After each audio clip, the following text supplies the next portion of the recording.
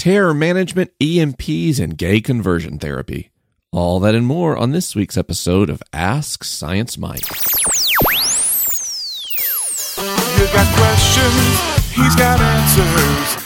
Even though he may not understand, he'll talk anyway. You got problems, he won't solve them, but he'll talk and talk and talk until he's blue in the face. Science, faith, and life. Ask Science Mike. Welcome to Ask Science Mike, that weekly podcast where I answer your questions about, well, just about anything I can, usually involving science. I'm your host, Mike McHargue, known online as Science Mike. I'm an author, podcaster, college dropout researcher who tries to help people make sense of the world by not judging them. It's a lot of fun. What do you say? Let's get it started.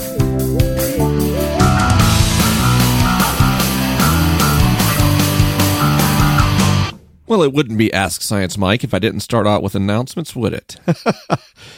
Just one this week. On Monday, June 25th at 4 p.m. Pacific, I'm going to host a webinar. What's a webinar? That's a talk I give online. You'll be able to see me on video, and I'll be answering your questions about public work. What do I mean by public work? I mean people who are trying to communicate with the public. They might be teaching or driving people to action or affect change in our culture through things like blogs and podcasts, public speaking, writing books. All that stuff is under the big umbrella of public work. And what I've noticed is that there's a lot of people who want to engage in public work, but they don't know where to start. Or there's people who have been doing public work for a while, but it's not really going anywhere. Or there's even people who've built platforms with thousands or tens of thousands of people paying attention who can't figure out how to pay their bills. So this is a webinar for you if you're in that box of people. It's called Making Your Mark. You can register for free by going to mikemchargue.com/webinar or just going to AskScienceMike.com and clicking the events button, because I know my last name is hard to spell. And you can register and you can participate in the webinar. You can come in, you can ask your questions, and I'll answer as many as I can. And we will record this webinar. So if you're not able to be there, you can check it out after the fact just by registering at the same spot. Okay? This will also lead to a group coaching program I'm launching with a friend of mine. So the webinar will be free. If you need more than semi-regular webinars, I will have a group coaching program that is fee-based. You'll have to pay to be a part of that, but it'll be personalized attention in a group setting for people who aspire to do public work. I did one of these already. It was really successful, except I didn't record it and I didn't follow up. So here we are in summer. My event schedule slows down, and I've got the time to embark on this project and do a 10-week course for those who are interested. If that's you, again, AskScienceMike.com.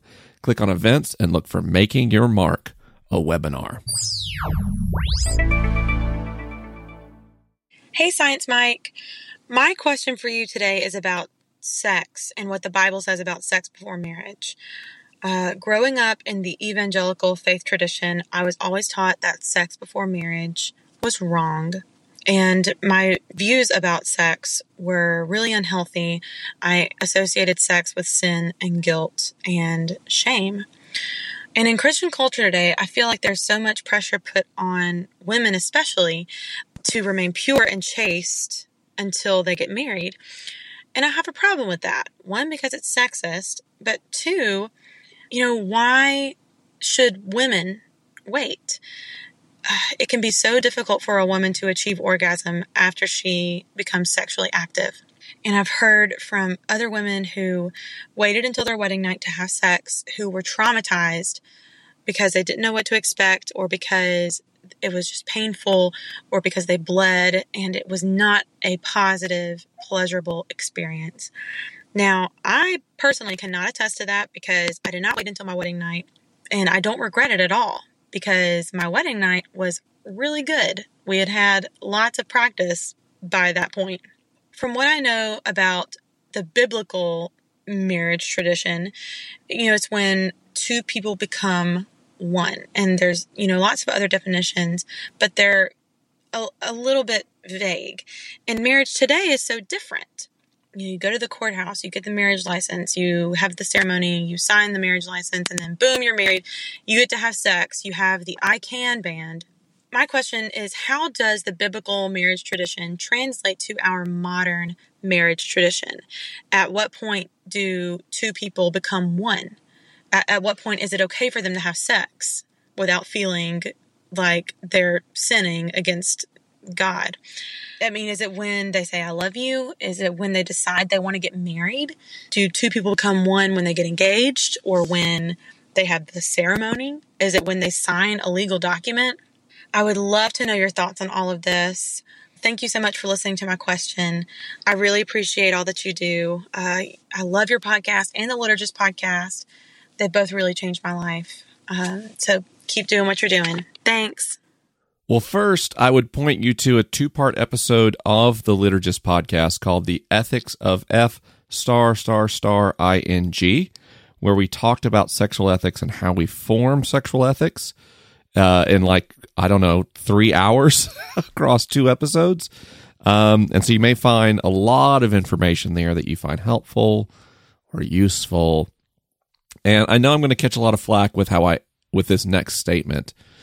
But it's tough to take the kind of reductionist, modernist thinking we use to make moral decisions and investigate scientific claims and apply it to the Bible, since the Bible is pre-modern.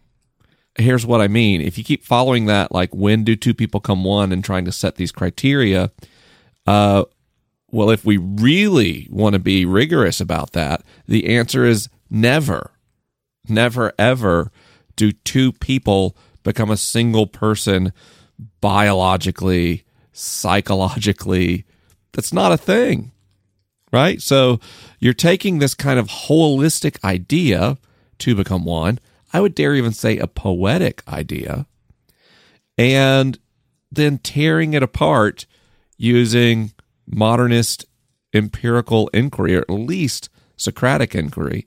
And it to me, it comes apart. Now, I know a lot of you disagree with me.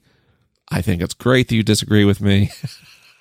I can only answer from my perspective on this podcast. And in my perspective, following the rabbit hole or the rabbit trail, whatever that colloquialism is, this idea of two become one in specific diagnostic criteria isn't helpful, and in general, not the most helpful way to read the Bible. When I am letting the Bible, or when I ask the Bible to inform something in my life today, that's a complex process. If I look at biblical marriage, so-called biblical marriage, there really is no single thing that's biblical marriage. You can make a really easy case that marriage evolved and changed dramatically over the arc of the Bible. There's places in the Old Testament where it's perfectly okay and, in fact, ordained by God to kill an enemy combatant and then marry his wife, which sounds barbaric to us, but was better than enslaving his wife. You can marry more than one woman in parts of the Old Testament. You can rape an unmarried woman, pay a fine, and then marry her in the Old Testament. Those would all be ideas which are about marriage in the Bible, and therefore biblical marriage. But today, do we think it's moral or good or just to rape an unmarried woman, pay a fine, and then take her as your bride? Of course not. Why? Because our understanding of marriage has changed. Now, you do see a significant shift in the New Testament, especially with Paul, in perspectives on marriage and language around marriage. But that's largely in contrast to the dominant Greco-Roman traditions, which are different than marriage today. We can't look at Paul and think about Paul writing to Americans. Paul was not. Paul was writing to an early church in a Roman Empire that was heavily Hellenized. It was highly influenced by Greek thought and philosophy. We got to remember the Bible is not one book, and the Bible does not have one author. We cannot read the Bible like modernists and expect it to make any sense. Not a single word, letter, or piece of punctuation in the Bible was written in English. Not a single bit was written to Americans today. We are removed from these writings by millennia, by language, by cultural norms. And we need to be cognizant of that when we read the Bible. And so I actually don't think the Bible directly informs marriage and romantic relationships today at all. There we go. I've just opened myself up to so many emails. I don't care. Now, I don't say that the Bible doesn't inform marriage today or relationships today. It does not directly inform them. There's this indirect informant happening, this indirect relationship between the biblical narratives about marriage and modern marriage, like there are with so many issues. We do see that the Bible attempts to be progressive on marriage, that it tends to offer women dignity in the culture they didn't have in contemporary circumstances, for example. We notice that the Bible seems to have a focus on fidelity and commitment, and those things I think are still important. We see in the Bible an attempt to establish marriage as something that allows mutual flourishing and stability in a cultural context. Here's the thing, I'll lay my cards on the table. I think hookup culture can be really damaging. I think some people have a casual enough relationship to sexual partnerships that it causes them physical or psychological harm. Not everyone. I'm not saying hookup culture is immoral or you're broken or damaged if you've had multiple sexual partners. Biologically speaking, virginity is not a thing. It's not a thing I'm worried about. I don't have some great concern over my daughter's purity. I actually find that notion kind of silly and old-fashioned. What I do care about with my daughters and myself and my wife is, do we engage in relationships and sexuality in a way that honors everyone participating, that is good for our physical and mental health, that is mutually beneficial? So while hookup culture can absolutely be damaging, so can traditional marriage. There's an awful lot of divorces out there. There's an awful lot of affairs. Our relationship to commitment seems to be primarily one of obligation, and that's not sustainable. I am not married to my wife. I'm not in a monogamous arrangement out of a sense of obligation. If I were, I would ask for a divorce and move on. I'll be honest, I wish I would have had fewer sexual partners in my life. Many fewer. Many, many fewer. I did not approach sex in a healthy manner because I was expressing a pressing physical need and medicating psychological woundedness using sex in a way that left me feeling empty and sad and depressed. That does not sound like two becoming one to me. I would basically, using charm and charisma, ask women to be the salve on my feelings of insecurity and fear and loneliness that came from being a bullied child. And after I did so, I would experience crippling guilt as a person who believed that I just betrayed my best friend Jesus. That's a messed up approach to sex and sexuality. That is not two becoming one. So I have found that I'm most satisfied, most healthy, and most able to be a person who gives back in a relationship in the context of long-term committed monogamy. That's probably not for everybody, but that is for me.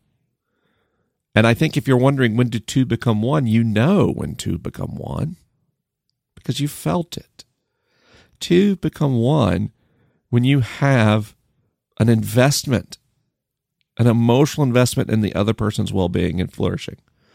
When their feelings and their pleasure and their life experiences matter to you as much as your own. That doesn't mean you ignore the self. Two become one doesn't mean you erase your identity or your needs or you allow patterns of exploitation or abuse, that's a parasite, not mutualism. Two become one is a symbiotic relationship. It can be romantic, it can be sexual, but to my asexual and aromantic listeners who find themselves in fulfilling relationships, I don't think two become one requires sex whatsoever. Two become one is when we enter into stable, committed, loving relationships. So my wife is not my property, as you see in Old Testament marriage, and I don't rule over her like you would see described in New Testament marriage, but I very firmly believe and experience that two become one between me and my wife. What about you? What about anyone else? I don't have a simple pat answer from the Bible or anything else. I can share with you a few guidelines that I use, and if they're helpful, we'll carry them along with you. Honor yourself and don't suppress or deny your needs. Be careful with the biology and emotional attachment involved in relationships. Do the work to know yourself. That can involve therapy. That can involve shadow work. And when you are committed, honor that commitment with fidelity. That's all I've got to say on the subject. The older I get, the less comfortable I feel telling other people they should live their lives as I have lived mine. The less comfortable I feel telling other people to read the Bible as I do. This life is a journey and a great adventure, and part of that adventure, I believe, is falling down and skinning your knee, maybe even breaking your leg, and walking with a limp, but still walking into that great adventure. What you're looking for in relationships is someone who can enjoy that adventure with you, not telling you which way to go, not following you blindly, but embarking together on the great journey of life. Our next question came from email, and it reads, "Hey Mike, I'm curious about the science of EMPs. That's electromagnetic pulses, everyone. I've heard that it is fairly likely that at some point in the next 50 years or so, we will be hit with a solar EMP large enough to do catastrophic damage to the world's electrical systems. What causes these events, and what all would be affected? Is it all electronic devices, or are some devices less prone to failure? Can we just reboot things like computers, or are they destroyed?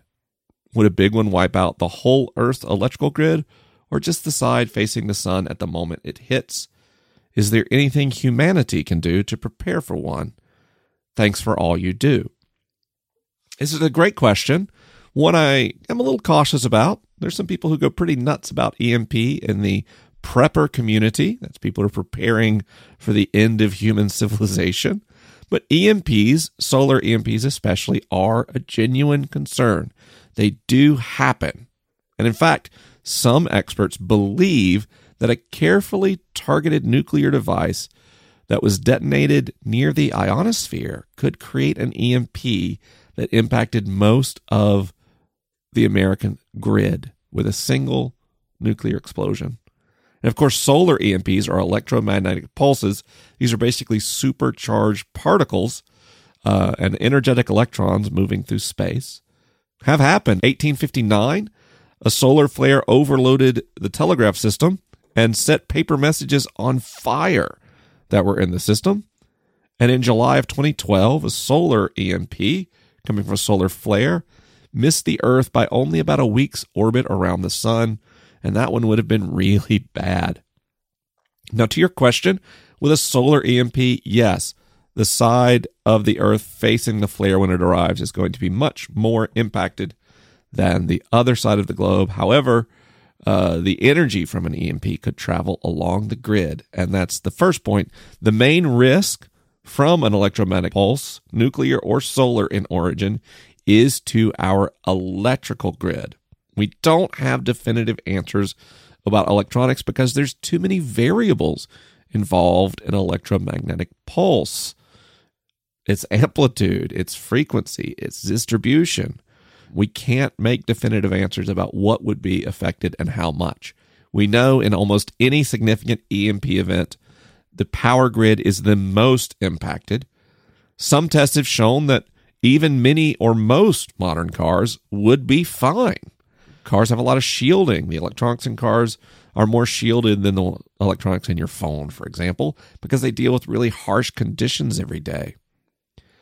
Anything that's plugged into the grid would potentially be damaged by power surges. So even if your phone would have been fine because it was indoors, or even fine outside, if it's plugged in at the time of an EMP, it could be destroyed by a power surge. And anything that's damaged in such a manner is probably, the circuits in there would have to be replaced. And in the case of most portable electronic devices, it's cheaper to replace the whole thing. So this is, we don't know. We don't know how bad electronics would be impacted. Many experts believe that battery-operated electronics would probably not be meaningfully impacted if they were indoors and not plugged into the grid. The grid would be in real trouble. Now, we can prepare for that and should be at the governmental level preparing for solar flares and EMP using techniques like Faraday cages. Faraday cages are metal structures which do a very effective job at blocking radiation. There's other techniques as well that we can use. There's nothing you as an average citizen can do other than communicating with policymakers that you think this is a real concern and that you think that we should spend money on it. You'll get the most impact talking to local legislators about your local grid. And then you can follow up at the federal level about funding, perhaps. Because it absolutely could happen that we get hit with a solar flare-driven EMP. Like I say, July 2012 was very nearly a bad time for us, meaning the species. Now, my advice to you as an individual, you should be prepared for a solar flare, but you shouldn't do anything special for a solar flare. You should be prepared for natural disasters in general. In the event of significant natural disasters, you may have a week or more where any and all government services, including fresh water being piped into your house, are unavailable. So guidelines recommend at least 1 week's food and water per family member, including pets, should be present at your home at all times. That will protect you from the fallout of an EMP, from a hurricane, from a tornado, from flooding. You see what I mean? Like, just there's lots of situations, earthquakes. No matter where you're in the country, there is some kind of possible natural disaster. And having supplies ready not only protects your family, it actually protects everyone, because it gives government resources and response organizations less mouths to feed immediately. So the more people are prepared, the more we minimize a crisis. And I'm not talking about stockpiling guns and the crazy things I see in the prepper community. I'm talking about a week or two of food and water in your home. That's it. And that's probably the best and most reasonable precaution you can take as an individual to prepare yourself not only for a solar flare that creates an EMP, but natural disasters in general. Hello, Mike. My name is Will, like your biggest fan. My question for you is about the terror management theory. The terror management theory suggests that our need for religion and God is based off of our fear of death.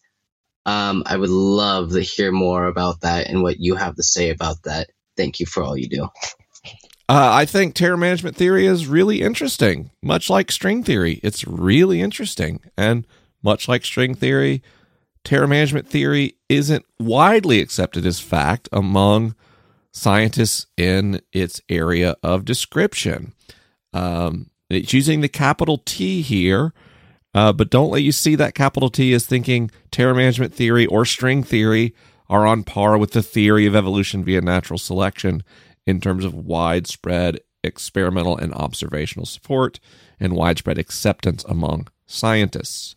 And I think it's important to note that terror management theory describes a huge number of human behaviors and ascribes them to fear of death, not just religion, national identity, all sorts of rituals, all sorts of core beliefs in this psychological model come down to us dealing with existential dread, being a species who is aware we can die. And again, I think it's really interesting. Unlike string theory, terror management theory actually does make some predictions that have experimental support. There's a fascinating relationship between self-esteem, for example, and moral responses in terror management theory, and they are supported. So, I think that's interesting. And when Oxford studied beliefs about God in a very large research project, they basically ascribed 3 cognitive factors as being essential in how we form beliefs about God. And one of those factors was that humans have an inability to contemplate the cessation of their own consciousness. They don't call that a fear. They call it a basic inability. We can't imagine not being conscious one day, and that helps create beliefs about the afterlife, even among secularized societies where more than half of people believe in some form of conscious experience that persists after death, an idea that seems to be remarkably at odds with those people's professed materialism. So that's psychology being psychology. So if you add a fear component to that, sure, I could totally see terror management theory being a genuine part of our human psychological makeup and response. So if this was Mythbusters, I'd call this one plausible, but I wouldn't necessarily call it confirmed. If you'd like to read more about terror management theory, I'd encourage you to check out Fear, Death, and Politics, What Your Mortality Has to Do with the Upcoming Election, which is a piece in Scientific American, which I'll leave in the show notes on AskScienceMike.com. All right, our last question is an email question, and I'll read it now. Hey, Science Mike. Love everything you do and your genuine care for people. My question is about stance on homosexuality. My old doctrine is just sort of hanging by a thread on traditional marriage stuff, but I can't seem to cut this thread. I'm currently in an environment where many people have been healed from their same-sex attractions, or they've expressed that they're free from those desires. One in particular was an advocate for LGBTQ Christians at a university when she met a man who began sharing his views that maybe it's not God's best for her. He wasn't preaching to her, but genuinely shared what he felt that God told him. After a while, she prayed that God would show her the truth, and eventually she became attracted to this man and left her previous lesbian relationship to be with him. She felt this was an eye-opening experience to the truth of sexuality and her relationship with God. Another experience was a guy that was attracted to other men for most of his life, and only after seeking God on identity and hopes to find the truth of God, himself and his sexuality, not the stereotypical praying the gay away, he felt his attraction change to be for women and is now happily married. These are just 2 examples of the many I've heard from this environment at Bethel Church in Redding, California, that really goes after identity and seeks God's supernatural power to walk in the truth of who they are. My question is, if it's holy and good and beautiful for 2 people of the same sex to be together, why would there be these changes in people seeking their identities in God? Why would God heal them if it was good in his eyes for them to find a partner of the same sex? Also, this might be overused, but it's still a thread that's holding me back from changing my mind. Our physical bodies just seem to be made for male and female sex. Also, no procreation can happen without sex.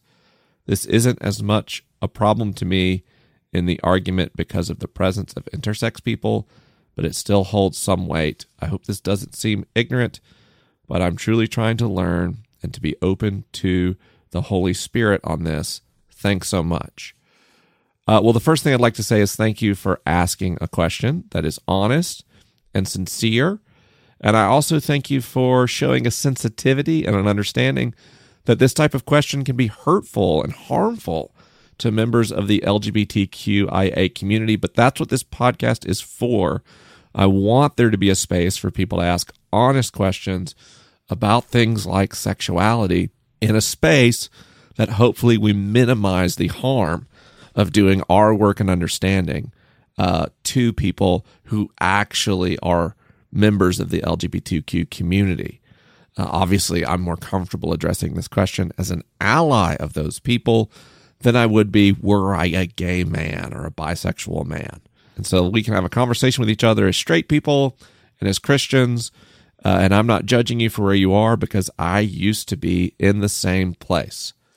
The first thing I would say, honestly, is I've known people who struggled with their sexuality specifically at Bethel Church and who have gone through tremendous heartbreak, trauma, and social ostracization from that community as they attempted to work through their identity in a way that did not help them feel closer to God, but in fact nearly destroyed them psychologically. I don't doubt that many people at Bethel or many people in non-affirming communities all over America and across the world genuinely have good intentions and genuinely believe that they are honoring God, but the outcome of that is people who have been so deeply hurt and so deeply rejected that they wish to take their own lives. And how is that of God? How is that God's truth? How is God's truth gay men out of a feeling of religious identity marrying women, suffering sexual dysfunction, having children, and eventually having families break apart because that marriage should have never existed in the first place? To me, that is a counter to the stories that you've just told. Because for every one story where someone, through a religious experience, changed their sexual identity, there are 10 stories of failed relationships and broken families, because the data tells us that changing your orientation doesn't work. Sexual orientation is complex, and it's a psychological phenomenon, not a biological phenomenon. I can't find much good science that supports the idea that gay people or straight people even exist in the first place biologically. I mean, it's just not there. Have we considered the possibility that when we have these seemingly successful outcomes of people changing their orientation in response to religious convictions, that we're talking about people who were bisexual in the first place? Of course, bisexual people often experience waves in their attraction based on people's gender. Sometimes they're more attracted to men, or can be men, sometimes more attracted to women. And I'm not speaking universally for people who are bisexual. Some people truly only respond based on the person. But I know many bi people who have told me they go through seasons where they're more attracted to men or more attracted to women. And that's not a gay person. That's not a lesbian becoming a straight person. That's a bisexual person exploring part of their natural psychosocial orientation. We have to consider that possibility that many or most of the quote successful unquote conversions in orientation and religious contexts are simply people who should have identified as bisexual in the first place. And this idea that our bodies are made for male-female sex exclusively, someone should really notify the rest of the animal kingdom where same-sex interactions are common across the animal kingdom, from invertebrates all the way up to primates. Same-sex interactions, sexual interactions, are incredibly common. If our bodies are made for male-female sex, why do so many women experience pain during penetrative sex? If our bodies are made for male-female sex, why do many people have difficulty engaging in sexual intercourse? If our bodies are made only for procreation, why do people have sex after menopause? Why do people have sex who are physically unable to have children? because sex is an act of intimacy and bonding and not simply a matter of reproduction. Procreation happens without sex all the time, just not with humans or mammals, but across the animal kingdom, plenty of procreation happens without sex. I hope that as you contemplate this issue, you would investigate the science of sexuality and the cultural context the scriptures were written in. But no matter where you land on a Christian acceptance of same-sex marriage, I hope you could at least see the genuine harm that has been done to lesbian, gay, bisexual, trans, intersex, and asexual people as well-meaning Christians have tried to help people turn away from the ways in which they experience love and intimacy. Because I don't think that's of God, and I don't think that's holy. I think it just ends lives and causes suffering. That's another Ask Science Mike. Thanks for listening. I want to thank Andrew Galucki for pre-production, Greg Nordine for production, my patrons on Patreon for funding the show and for picking the questions. Jeb Bodiford, thanks for writing the theme song. Thanks for listening, everyone, and I'll talk to you next week.